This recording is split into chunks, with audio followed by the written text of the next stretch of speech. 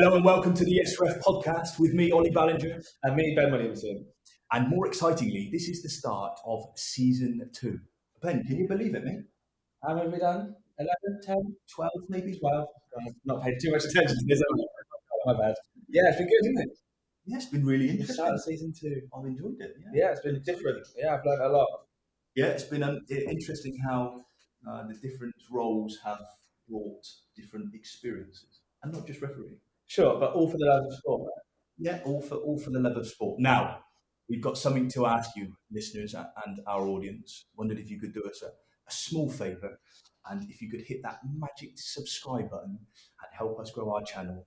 It will give us the opportunity to continue our journey in sharing sports officiating experiences from stakeholders across sport. And soon we'll hit 1 million followers. That we will, my friend. That we will. Now, enough about us. We are absolutely delighted to welcome our next guest, Elle Hopping. Now, Elle is an experienced sports administrator and has had the luxury of managing a number of different sports across a number of different institutions, particularly in the higher education space in universities. Elle, welcome. Hello, thanks for having me. You all right? Yeah, worth the drive. Yeah, how long is it? It was 2 hours, 10 minutes. 2 hours, 10 minutes to come. Yes, I know. It was worth it. We'll get you one of these colourful hoodies. Yes, please. I want that colour. I'm done. I'm going to stop now already.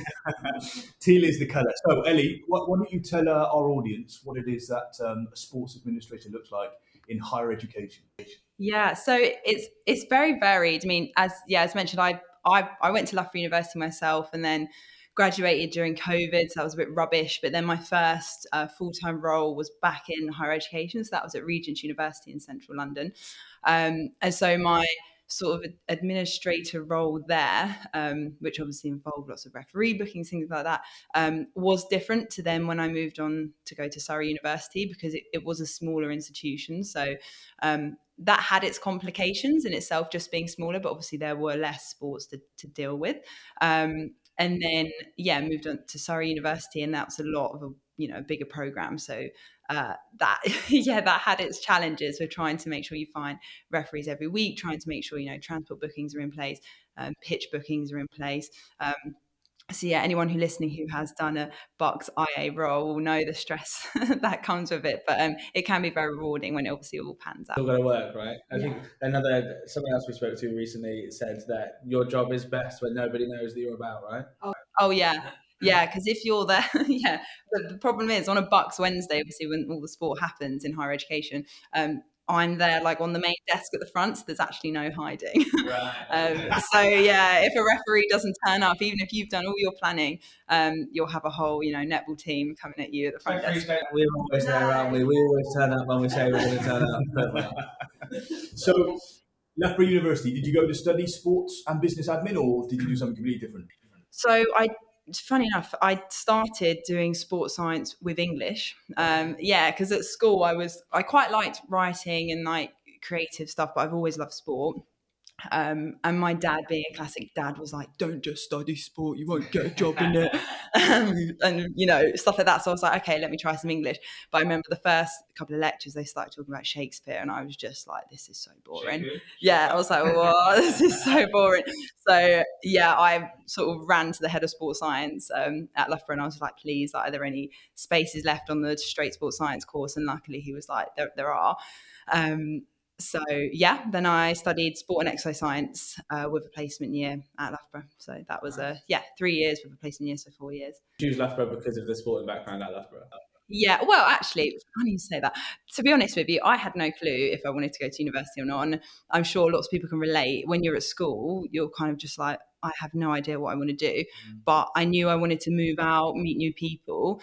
So I went to visit a few universities. Always knew I liked sport, but that wasn't like set on it. I wanted to be a presenter. So I was kind of like, oh, do I do media studies or something like that? But I went to Loughborough, and honestly, the thing which drew me in was I really like the trees on the campus. Yeah, I love the countryside. You know what?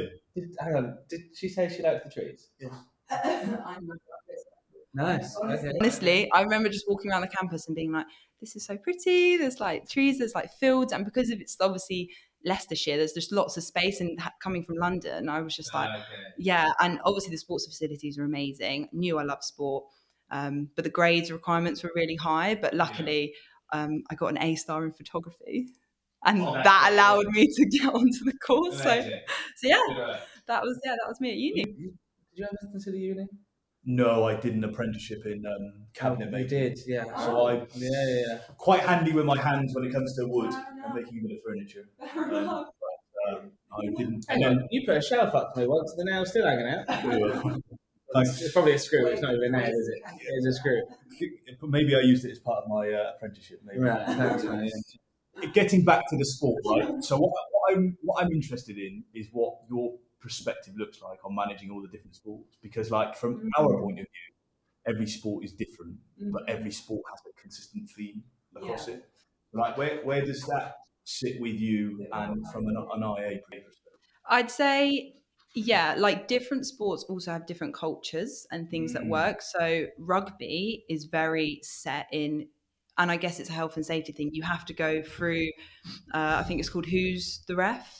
Yes. Yeah, you've heard of it. So they were very set on like, you must book referees through this sort of thing. Even though I had like a contact list, you had to go through that. So that had its challenges, because I obviously was using YesRef, and we were utilising that to pay all the referees, find referees. And the rugby were like, no, you must do it this way. So that sort of had its challenges there. The other sports actually have been pretty on board with YesRef, which was really nice for me, because obviously we just pay them all through the platform, and that's bish bash bosh done. But yeah, it was a struggle initially. I think when I first met Ben, or spoke to Ben when I was working at Regents, people didn't know the name. But I think now that your company's obviously grown, more people have heard of it, that it's not just a dodgy scam. Whereas like, I think initially I had a few netball umpires actually, and I'd booked them in, and you know, they'd done their umpiring, and they were like, oh, how do I get paid? And I was like, oh, you just need to set up this account on YesRef. And they were like, what's that? And I was like, it's just literally, it's like a bank transfer. I will put the money straight into a bank account. And she was like, no, you're trying to scam me. And I was like, I literally... No, just want to give you some money, if that's okay. I think, there were challenges initially, but once people sort of realised it's very easy to use, then it started to work. Basketball were great. I had great feedback from basketball umpires. They were very chilled, laid back, because we had issues at Surrey particularly, where the payment structure was very slow, very laboured, and we were constantly losing referees because, you know, they weren't getting paid on time. So initially had its challenges, but the longer I worked in it, the better it became across all sports. It's really interesting. Like, so, you know, naturally we're a bit biased on YesRef, but what I'm interested to understand is like, what are your problems, or what were your problems pre-YesRef? Because like, this is one of the things I think, I think people don't realise, like those challenges. Okay, we've got a bit of technology that can help us today. But like, what were those problems? The biggest problems were probably reliability on referees. What is that actually turning up? Yeah, actually turning up and committing was difficult. What from my end? For me, though, like trying to get hold of the referee, confirming it, getting bank details. Are you definitely coming? Oh, you need to speak to this. He's the captain, or she's the captain when you get here. Communications were always difficult, and obviously there's a lot of people involved within the communication streams from both ends. So sometimes at Regents, particularly booking a football referee, I had to go through a company, and they then had to contact the referees, wait for the referees, and it was just too many people involved. I'm just someone that's like, pick up the phone, look, can you do this date? Great, see you then. I'm holding you to it. So that was a difficulty. And then another thing was standard sometimes of referees. Sometimes, you know, because I've got a million sports to look after, I don't know every referee that's coming. And so I'd have complaints in both the institutions I've worked at with regards to standard of referees. But for me, the most important thing as like a administrator is that they're reliable, they turn up on time. That's maybe bad to admit, but I didn't care as much if they weren't as good of a referee, as long as they turned up on time. So we'd have, you know, I used to have the football team at Surrey come up to me and be like, oh my God, you've got so-and-so again. He's so biased. And I'd just be like, I don't care. He turns up. Sorry, sod off.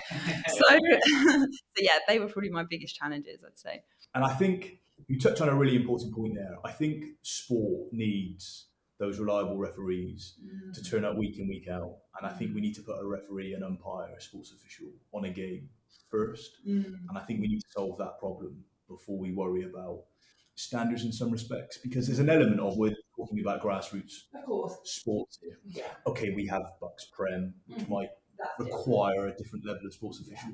But let's encourage those referees to want to turn up. And if you give them that successful experience of, there was a friendly person at the desk to greet me. I got directed to my changing room. Yeah. And I got paid in a swift time frame. Yeah. Like, I think that will help encourage people. Yeah, and they're going to want to work harder as well. Naturally, I think if you're a lazy institution that's not paying people on time, an organisation that's just not good, the ref's going to turn up and be annoyed. Whereas if they're, turning up and they know they're going to be paid on time, they're being treated well, they're going to bring their best game as well. So I think that's really important to remember for referees as well. Like, it's a challenge, whoever it is, whether you're the referee and you've got your own commitments to get to the game, you're the sports institution that's trying to book to a referee. It's such a challenge, and we probably don't enough understand each other's roles to go, yeah, fine, I said I'd be there. Letting them down on the morning of the game is actually really rubbish. Yeah. And for a referee, it's really easy to go, well, I just can't make it. Not my problem. But actually, the knock-on effect for that, and especially in university sports, because there's certain rules that if you don't have a qualified referee at a certain time, you've got to let the other team know there might be a walkover. And that actually, the knock-on effect for that is horrendous. So referees, if you're listening and you're doing university sport, turn up. Yeah. Or if you can't, let them know really early, would be really helpful. And that's a little thing that we could probably do better as referees or sports officials across every sport. Just communicate better. It shouldn't be that difficult. As soon as you know you can't do it, or don't take the game if you don't think you could do it. Yeah. And maybe take it last minute if it's still available, because that'll be better than dropping out, right? Is that fair? Great. That's one of Ben's top tips for season 2. And ultimately, there will be exceptions to the rule, right? It's just we want to eliminate those as best we can. But the other thing I think that's really interesting is there's probably a lack of understanding around the opportunities available to officiate university sport. So I think if you talk about your experience, you've probably not been around universities. No, and I didn't know it existed. No, and it's like, maybe that's the geographical situation, but I still think there's more that can be done to promote that there are so many opportunities. Oh my God, you could. So I have one guy for our football rep, and he is very reliable, comes every week. We were paying it. Am I allowed to say how much we were paying? You go. So we were paying £40 a game at Surrey. It was more Regents because it was central London, but he would do sometimes 2-3 games for us a week. That's a good bit of income. Like, do you know what I mean? And university sport needs to happen. It's it's almost like a promise that universities have to make to students is to offer sport.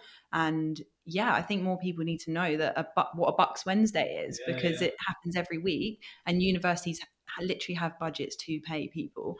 A question on that then: if we agreed universities have to offer the sport, great. I think that's a really good idea. Why is it all played on Wednesday at 2:00 when the vast number of referees don't referee Wednesdays at 2:00? Yeah. Because the two don't really make too much sense. I know. And then if we were going to do it and go, we are going to do it, do you think £4 is enough to entice referees to have the afternoon off work, or try and do something different to come and officiate? Good question. I mean, I think, so the reason that university sport is a Wednesday afternoon, it sort of links as well with the private school sector. Everyone does games and fixtures on a Wednesday afternoon. I think it's just essentially where every institution knows that do not put lectures on a Wednesday afternoon. It's just clean and simple. It's Wednesday. Yeah, and it works for the students because they can plan their week around that as well. So obviously it's more important to make sure there's an actual team ready to play. And then you've just got to hope that John, who's retired, isn't working on a Wednesday afternoon. But that brings up an important topic in the sense that, well, actually, you could have amazing referees that would love to do university sport, but if can't do Wednesdays. So that's maybe where you've got to be flexible in understanding, and that's where it was difficult in my role, because I tried to be, as much as it was very frustrating, I took the brunt of all the complaints if a referee wasn't there. It was kind of like I then didn't ever want to shout at the referee, because I'm like, look, I understand, like, you're not going to stop your full-time job or like get told off by your manager to creep off to a, you know, sort of thing like that. Yeah. So yeah, I think sport will always be on a Wednesday afternoon. That's going to be the issue with that. What would you say was your biggest challenge? Oh, in my Bucks IA role. Yeah. Biggest challenge. Do you know what? Biggest challenge is that I couldn't please everyone, and I'm quite a people pleaser by nature, and I quite like to make sure that everyone's happy and do a good job. Yeah. But you just couldn't, and I think that's what ultimately brought me to my decision to not go back into it again, and hence why I'm not working there now. I just didn't want to. Yeah, I just found it really hard to sort of, you know, one referee couldn't turn up because their child was ill or something. I'm like, oh, fair enough. Like, that's really annoying, but fair enough. And then the team comes to me, they're like, oh my God, Ellie, we can't play our game. And then I'm like, I'm so sorry, I understand. And so that was probably my biggest challenge was, being able to just not please everyone. And pitch bookings similarly, or was it just referees?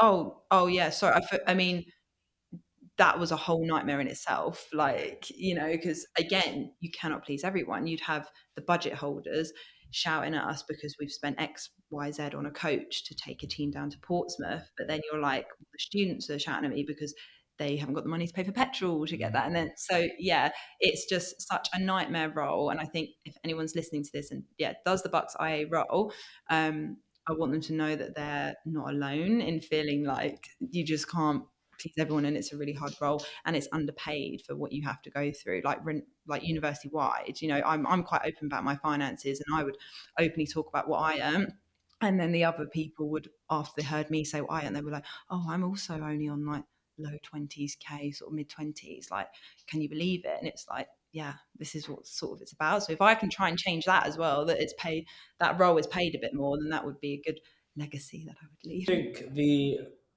role is respected by the university. No, not at all. I mean, look, I'm saying this, like, my old manager might listen to this and be like, I did respect you. But like, I think it's just a culture thing, that it's like generally young graduates do the role. So they'll come out of uni, don't have much experience, don't really know what the role entails.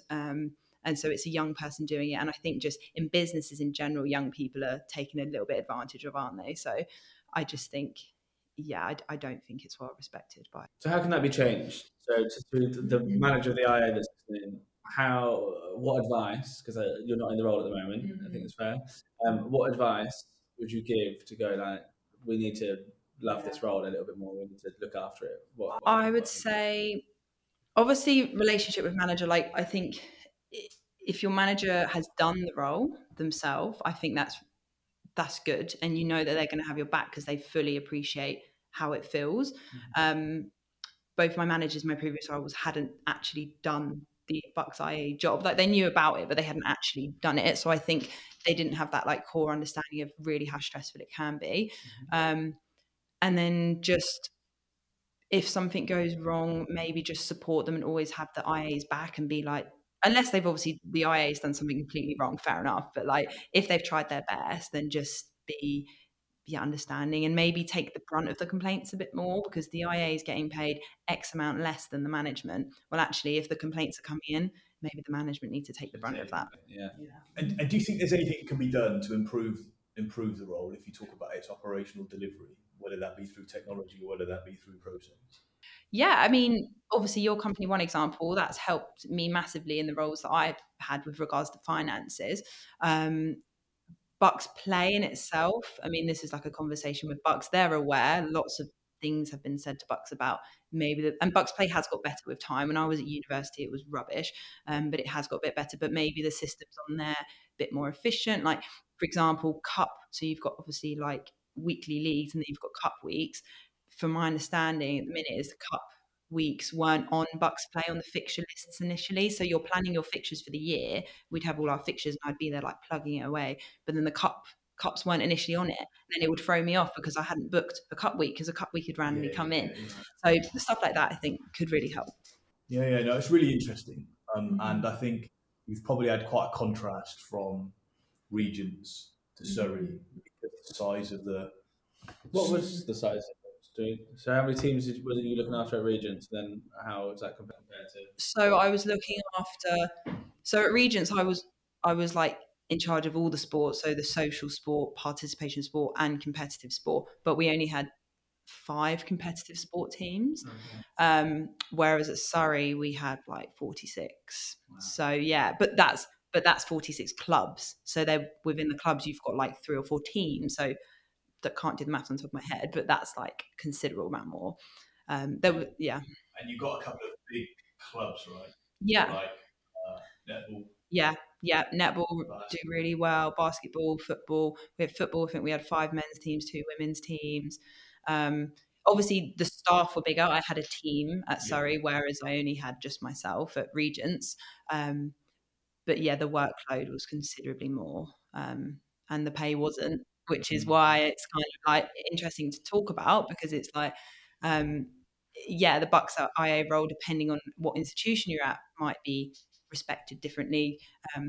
You know, budgets are budgets within university sport. I'm not blaming the management necessarily, because they're only given a certain budget, but university sport in general isn't well paid. So that's something, if any listeners are thinking about getting into it, you're not going to be a millionaire. Yeah. No, but I think what it does do is give you a real insight into how sport is organised. And I think that is something that is transferable. Whether you come out of education and you go and do that, even if you was to take a role on a committee of organising a local competition, or whether you go into business, doing something in sport, whether that be five-a-side or whether that be netball, it is a really transferable skill. Oh yeah, like I've learnt loads of skills and I don't regret it at all. I think I'm a lot more resilient and knowledgeable because of it, and hopefully whatever my next job is, I'll look back and go like, oh, that stress was worth it. Sure. But it's the adrenaline every week. Like I used to have to organise a games program on a Wednesday for the Football League Trust futsal program going back to like 2015, 16. And it was relentless. Like you'd get to a Wednesday game day, we'd have a national program, we'd have North, Midlands, Southwest, and then London. And referees were good in some locations, not so good in others. And it was like get to match day and everything would be sorted. You could relax, and you just have the problems of now and again a referee may or may not show, traffic, and then also you have the challenges around the incidents that would happen. So yellow and red cards, and because you're in an education environment, like everything's a little bit more heightened. From a safeguarding and a DPS perspective. So every I and T needs to be crossed. And then you get to Thursday and you get this big relax. And then it's like, right, Friday, I'm going to get everything sorted before I can relax for the weekend then, switch off, have a moment. And you walk back into Monday morning, it's like the adrenaline's kicked in again. And there's a part of me that I loved the adrenaline. It fired you up. It's like, oh my goodness, there's so much to be cracking on with. But you can end up being a busy fool. Like you can end up putting on the same game 5 times because one comes off, one comes on. And like that whole challenge was infuriating. And I don't know if you felt the same, but like I like to pride myself on doing like a good job of it, but because there's so many things to think about, you're human, mistakes would happen, and I would really beat myself up about it because I'm bugger, I've booked the same ref for the same time or something. So that was a challenge, but I've learned a lot from it. What would you say makes a really successful IA? Successful. Do you know what? Probably just someone who deals well to pressure. I think obviously there's the fundamental skills of like organisation, punctuality, but I just think someone who can go, do you know what? That's something I've learned, is that I like to say I was quite organised, my communication was good, and I think the referees were happy. But for me, myself, to maybe longevity in that role is actually be like, do you know what? Done all I can. It's okay. Like you just got to relax now. Question, I'm going to put you on the spot. What was more important to you in the role? Keeping the referee happy, if you could only choose one, keep the referees happy or keep the clubs or teams happy? What was more important to you in your role? The clubs and the teams. Yeah. Because I had to deal with the students on a daily basis. They knew where my office was. They would come in and, like the referees, I could ultimately just sweet talk them and be like, oh, sorry, Steve, like, didn't work out this week. Bye. Ultimately, we're there to service the game, right, as referees and as Yeah. umpires. You know, 'cause no club, no game. You're not going to see a referee or an umpire on a court with no players. Yeah, but This is fascinating. Do you remember when Alan Dale from Suffolk said this to us once, talking around no referees, no game? We were talking to he was referee. He was in charge of referees up in Suffolk FA, and he was saying you would talk about the saying of no referees, no game, and to some extent I agree. But then he was going on to say that you see players playing on grass pitches, football pitches, whatever, without referees. You don't see referees running around an empty pitch, blowing a whistle and pretending that he's refereeing a game. So it's really interesting. The game will always carry on. There will always be a game. Yeah, always. Yeah. But that's probably where I got stressed out, is because I was trying to please you guys and the clubs, and actually you kind of can't. Like, in an ideal world you can, but yeah. Yeah. Well, look, it's been really interesting digging deeper into the role. I'd like to switch the conversation slightly into probably something just as topical and controversial as what's currently booming, I think, across the globe, and that's women in sport. So, what is your current outlook on what that looks like, and what's your involvement in that? Yeah, so I'm very passionate. I mean, sometimes I feel like when people go, I'm a feminist, they're like, oh, feminist, da, da, da. But it's like, for me, it's just like anyone. I just want anyone to get involved in sport. I'm very passionate about sport. Like, talking away from my professional life, like, I'm just very sporty. I love sport. I've always been involved in it. And obviously I'm a girl, so that's my, personal interest there.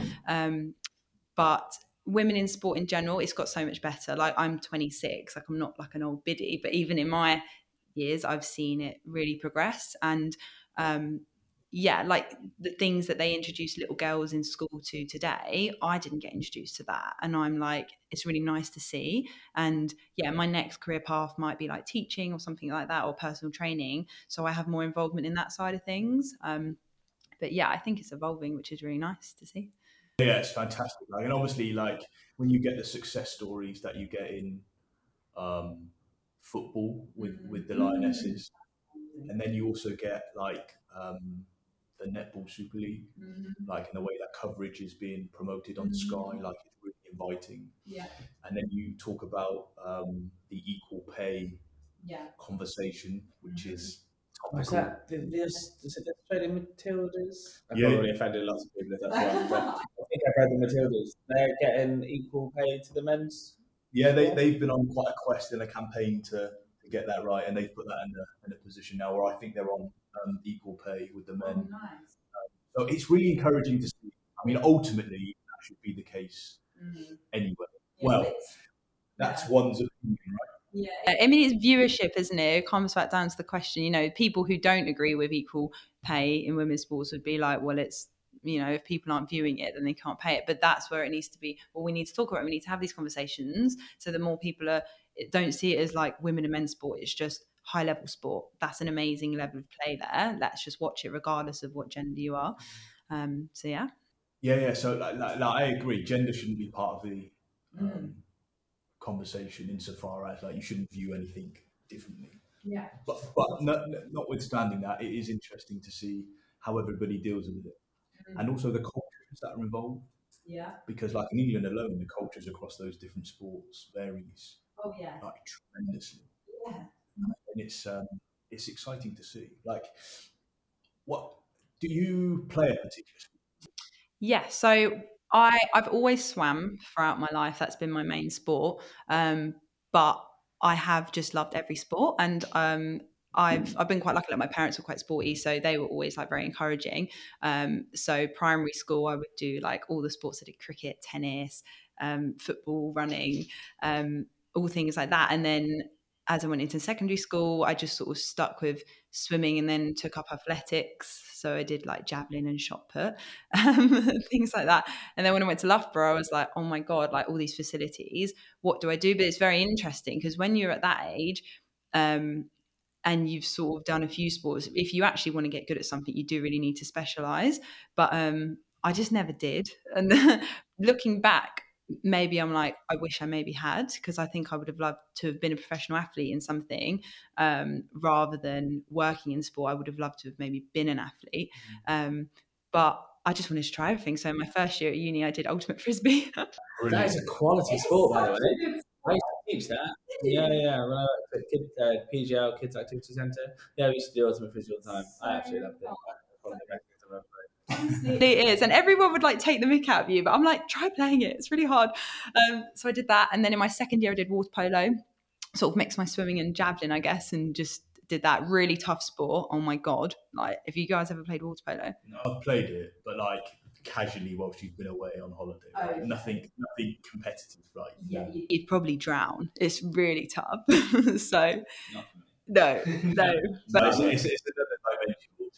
But bringing it back to the topic of, women in sport, I think I maybe am different in the sense that I was exposed to a lot of sport. I had supportive parents. There was never a discussion of, you're a girl, don't try that. But don't get me wrong, there would be few comments throughout my time. I remember, if my PE teachers are watching this, they're going to be like, of course you brought this up. But I'm the first girl that's ever played in my school end of year sixth form versus teachers football match. Wow. Or I was the only girl. There might have been girls who've done it since I did it. I hope so, because I wanted to inspire some people. But it was always men. It was always men that played as the sixth formers and always teachers. And so I got into sixth form, and then they started to talk about the match. It was quite a big thing at our school. And I was just like to my teachers, I'm going to try that out. And he's a really nice guy. I'm not going to say his name, but one PE teacher said to me, he was like, no. And I was like, what do you mean? He's like, it's for men. And I was like, why? And then no one had ever questioned him. And he was just sort of like, oh, because, you could get hurt and stuff. I'm 5'11". Like, I'm taller than most of the boys and bigger and worked out more than most of the guys on the team. And I'd played football before. My whole point was, look, if I'm rubbish at football, fair enough. Like, equal rights. If someone's better than me, fair enough. But there were boys who were trialing out, and I knew I was better at football than them. So I pushed on through, and I wasn't selected for the team. And I was like, look, fair enough if people are better than me. But then I saw the team selections, and I was like, I'm better than him. And so I really pushed for it. And then some other PE teachers, other members of staff, it became a bit of a thing. We're like, Ellie needs to play in this match. Like, this is ridiculous. And then I wasn't given a kit. So initially I wasn't given any kit bought for me. And then on match day, I turned up in my own football kit. I didn't care. I turned up, and a few really supportive guys on the team were like, no, Ellie, you need to play. And bless him, George Knights, if you're listening, he subbed me off, and he was like, no, Ellie, come on and play. And I was like, thanks, George. And then I played. So yeah, it was really good. But there was, deflection as to people weren't happy with it, like, because I was a girl. And that is, even that was only, I left school like 8 years ago or so. So I'm like, that's not even that long ago. And there was still that much. Do you know what I mean? But I think it has got better even since then. It's insane, isn't it? It is. But what's also really exciting is the sports officiating pathway for females is also growing and booming at a similar level. That's really and it's exciting because, the more and more people that we see introducing the opportunity for male and female to go and officiate is fantastic. Like, they're gonna FIFA Futsal World Cup. There will be the first one for females in 2025. Like, it will be the first FIFA Futsal World Cup for women, and it will be all female officials on officiating that tournament. Like, and that's just fantastic. The interesting question is, should it be solely exclusive to females, or should the opportunity be given to both? So this is an interesting topic, and I think it goes beyond sport, doesn't it? Because even some degrees are now offered to women free of charge in engineering, and not men, because they want more women in there. But then it's like, actually, is that a bit unfair? And that isn't equal. And so back to your question, no, I think men should be allowed in there as well. I don't think it should just be exclusive for women, because then it's almost like, oh, poor women, like, let's give them their own little bit, because, do you know what I mean? So, but that's maybe coming from me, because I'm quite confident, and I'm confident enough to go, I don't care if you're a bloke, I'm going to go and do it. But then it's like, you might ask someone else who's maybe not as confident, and they'll go, actually, no, if you give me that space where it is just females, that's where I can thrive.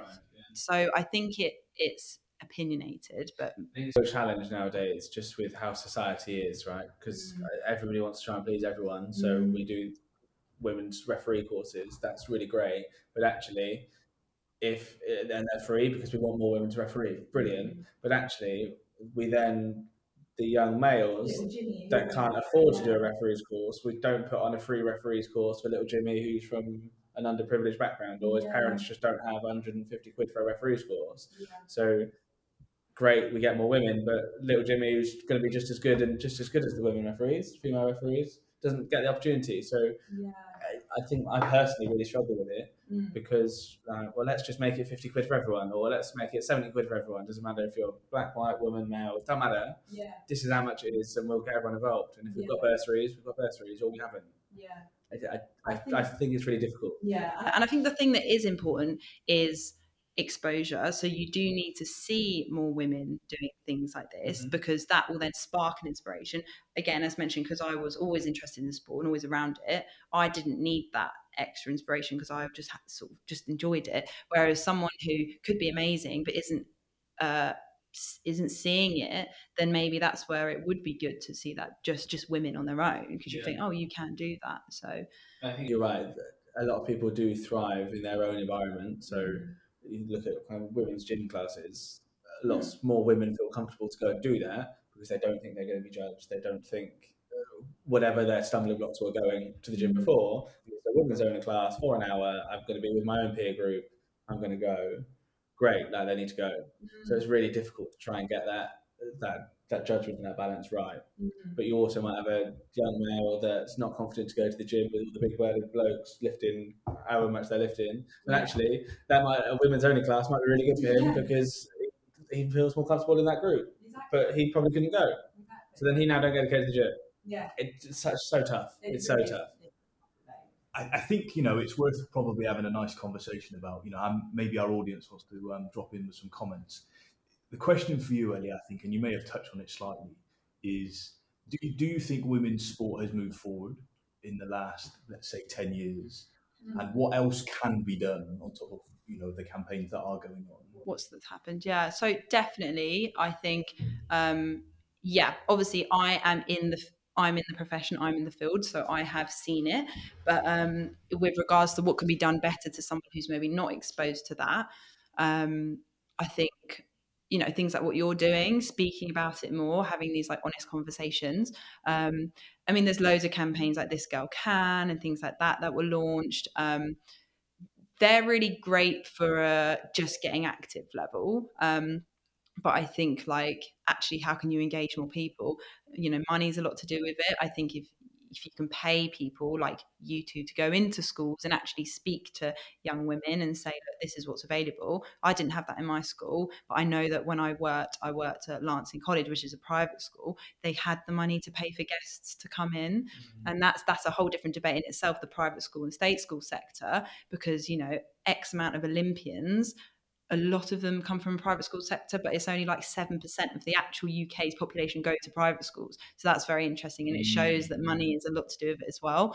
But without money being the main, barrier there, I think it's just exposing young people to sport and what there is to offer. I was in the park yesterday just working out on, those outside. People actually use that? Yeah, because I'm tight and I didn't want to pay for a gym membership. So they're good. Yeah. Oh, I've never seen anyone use them. Well, That's incredible. I know. And We've got one on Melchip. I've never seen anyone on it. Oh, get busy. No. Get busy because I'm a little girl. And there you go. Because I was doing some pull-ups. Yeah, I was doing some pull-ups and she came over. She was like, Mum, I want to try a pull-up. And she couldn't do it, bless her. But she saw it and she wanted to try it, and that made my day. There you go. That is great. Yeah. Lovely story. and a shout out to whoever's created that equipment outside, right? Yes. Because Barnet Council, I think. We are going to do something new and different for season 2 of this podcast. So audience, subscribers, listeners, let us know what you think. We're going to go for a quick fire round. Ellie's going to pose you some questions. We've got a small handful that we're going to send in your direction. They don't have to be as direct is yes or no. Mm-hmm. So if you want to add a little bit of flavour to them in terms of elongate it a little bit, that'd be great. Okay. And for those of you listening, let us know what you think. Ben, have you got the first one talked up and ready to go? I have. I've got it written down because I can't actually remember that conversation flow, so I have to write it down too. So, Ellie, what's your favourite sport to play or watch, and why? Oh my God, dodgeball to play because I've got right throw on me and I absolutely just look at people and they can't say anything because it's like the end of the game. Does it feel like you're letting something like anger, yeah? Letting some frustration out. Yes, and then what was the second part? To watch. Good question. Probably rugby at the minute. Okay. Been enjoying that. I've just started playing. Yeah, at Guildford Rugby Club. Thought I'd be good. Like I'm good at catching and throwing and like running, but I'm really scared of bumping into people. So I don't know if I'm going to be that good. I mean, that could be a challenge. Yeah, I actually cried last week at training because someone stood on my ankle with their stud, which really did hurt. But I mean, the rugby studs are notoriously bigger. Yeah. So, but watching it's fun. Got a second sport again where we don't work out. Yeah, maybe just stick to swimming. Right. Have you ever considered being a sports official? And if so, what sport? And if not, why not? We can elongate that too. Yeah, fair enough. No, I haven't, honestly, because I've always enjoyed playing it. That's probably just because of personal. I'm very competitive. So if I'm umpiring it or reffing it, I'm like, oh, boring, get me in there. So, but I have done a bit of netball umpiring. Didn't really like it that much, if I'm honest. So if I had to choose one, probably football. What did you not like about it? Netball in itself, so many rules. I always, whenever I play, I always foul. I always run with the ball. I always do something wrong. So as an umpire, I'm like, I'm the worst umpire because I don't follow the rules myself. Don't run, but I can play. Don't bounce the ball, but I can. So, no, I'd rather play than be an official. Fair enough. Do you support a team? Not really. No, I just like all sports, so I've never been at one. I will just say England. Great. Well, I think that's fantastic. Yeah, that's a boring answer. No, because I think what's really exciting about that is you will probably go and watch the big events. Like you'll probably go to an American football event. You'll probably go to something at Wembley Stadium. Yeah. Just because it's sport as well. Right? There you go. Yeah. That consumer mindset is changing. Yeah. And I think it's really interesting. Yeah. Because you can actually make sport a show. Yeah. Now, you speak to people in that sport and they go, there's a fine balance between it being for the sport and it being a show. Yeah. Like take Formula One in Vegas, for example. There was a big debacle about whether that was it for the show of Vegas, Showtime baby, or was it for the sport, you know? Yeah. And those in the sport have got a different opinion to those outside of the sport, but everybody wants everyone to watch to grow the sport, right? Yeah. Big debate. That's a whole other podcast, boys. Was there a sport where they tried to do like the NFL type halftime routine? Did we try that in football? Well, I remember seeing something on telly. Did you actually? Was it rugby? Was it? I was at the rugby sevens and they tried to do that.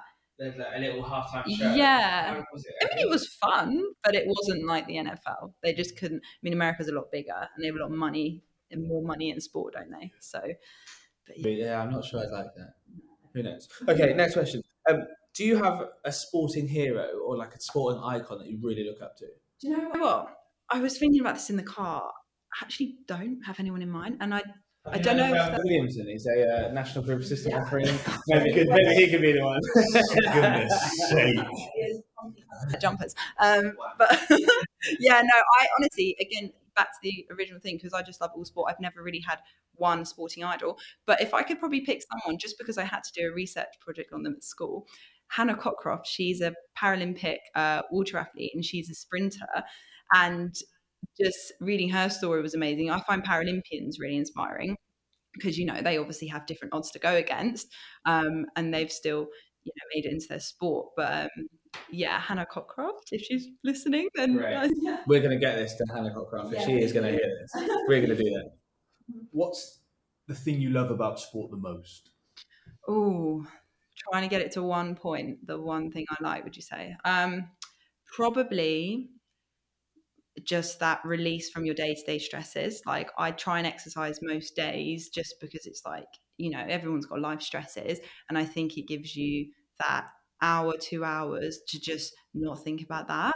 And that's probably why I've been so consistent with sport is because it's just for my mental health. It's kept me like sane throughout the years. If I've ever, I struggled at uni initially, just like moving away from home, and it was all a lot, but I just always knew I have sport to fall back on. If I ever have a really stressful moment in time, it's like, that's probably why I enjoy it the most, just to, keep me sane.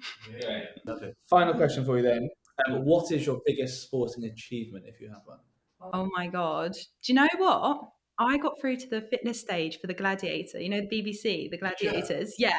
They filmed it a couple of months ago. I didn't make it onto the show. I was gutted, but I'm going to try again next year. But out of 10 and a half applicants, I got through, I think, 1,000, 10 and a half, half an applicant. I think only like 120 people out of that got selected for the fitness trial stage. Oh, wow. Yeah, and we had to go to Lee Valley Athletics Centre and just a day of fitness testing. It was like the most amazing thing I've ever done. So cool. It was so cool. But yeah, maybe next year I'll try again and I'll get on the show. That's epic. Yeah. It's never they bring the show back. I used to love that. There's that referee when his little sprinkle. You'll go on my first whistle in his Scottish accent. I remember that. Yeah. I think it's coming out in January. I think the show's going to be on your TVs. We always do a competition around. Can you remember the Gladiators? Wolf. Yeah. Wolf was one. God, I'm too young. I wasn't around. Was it John Anderson? No.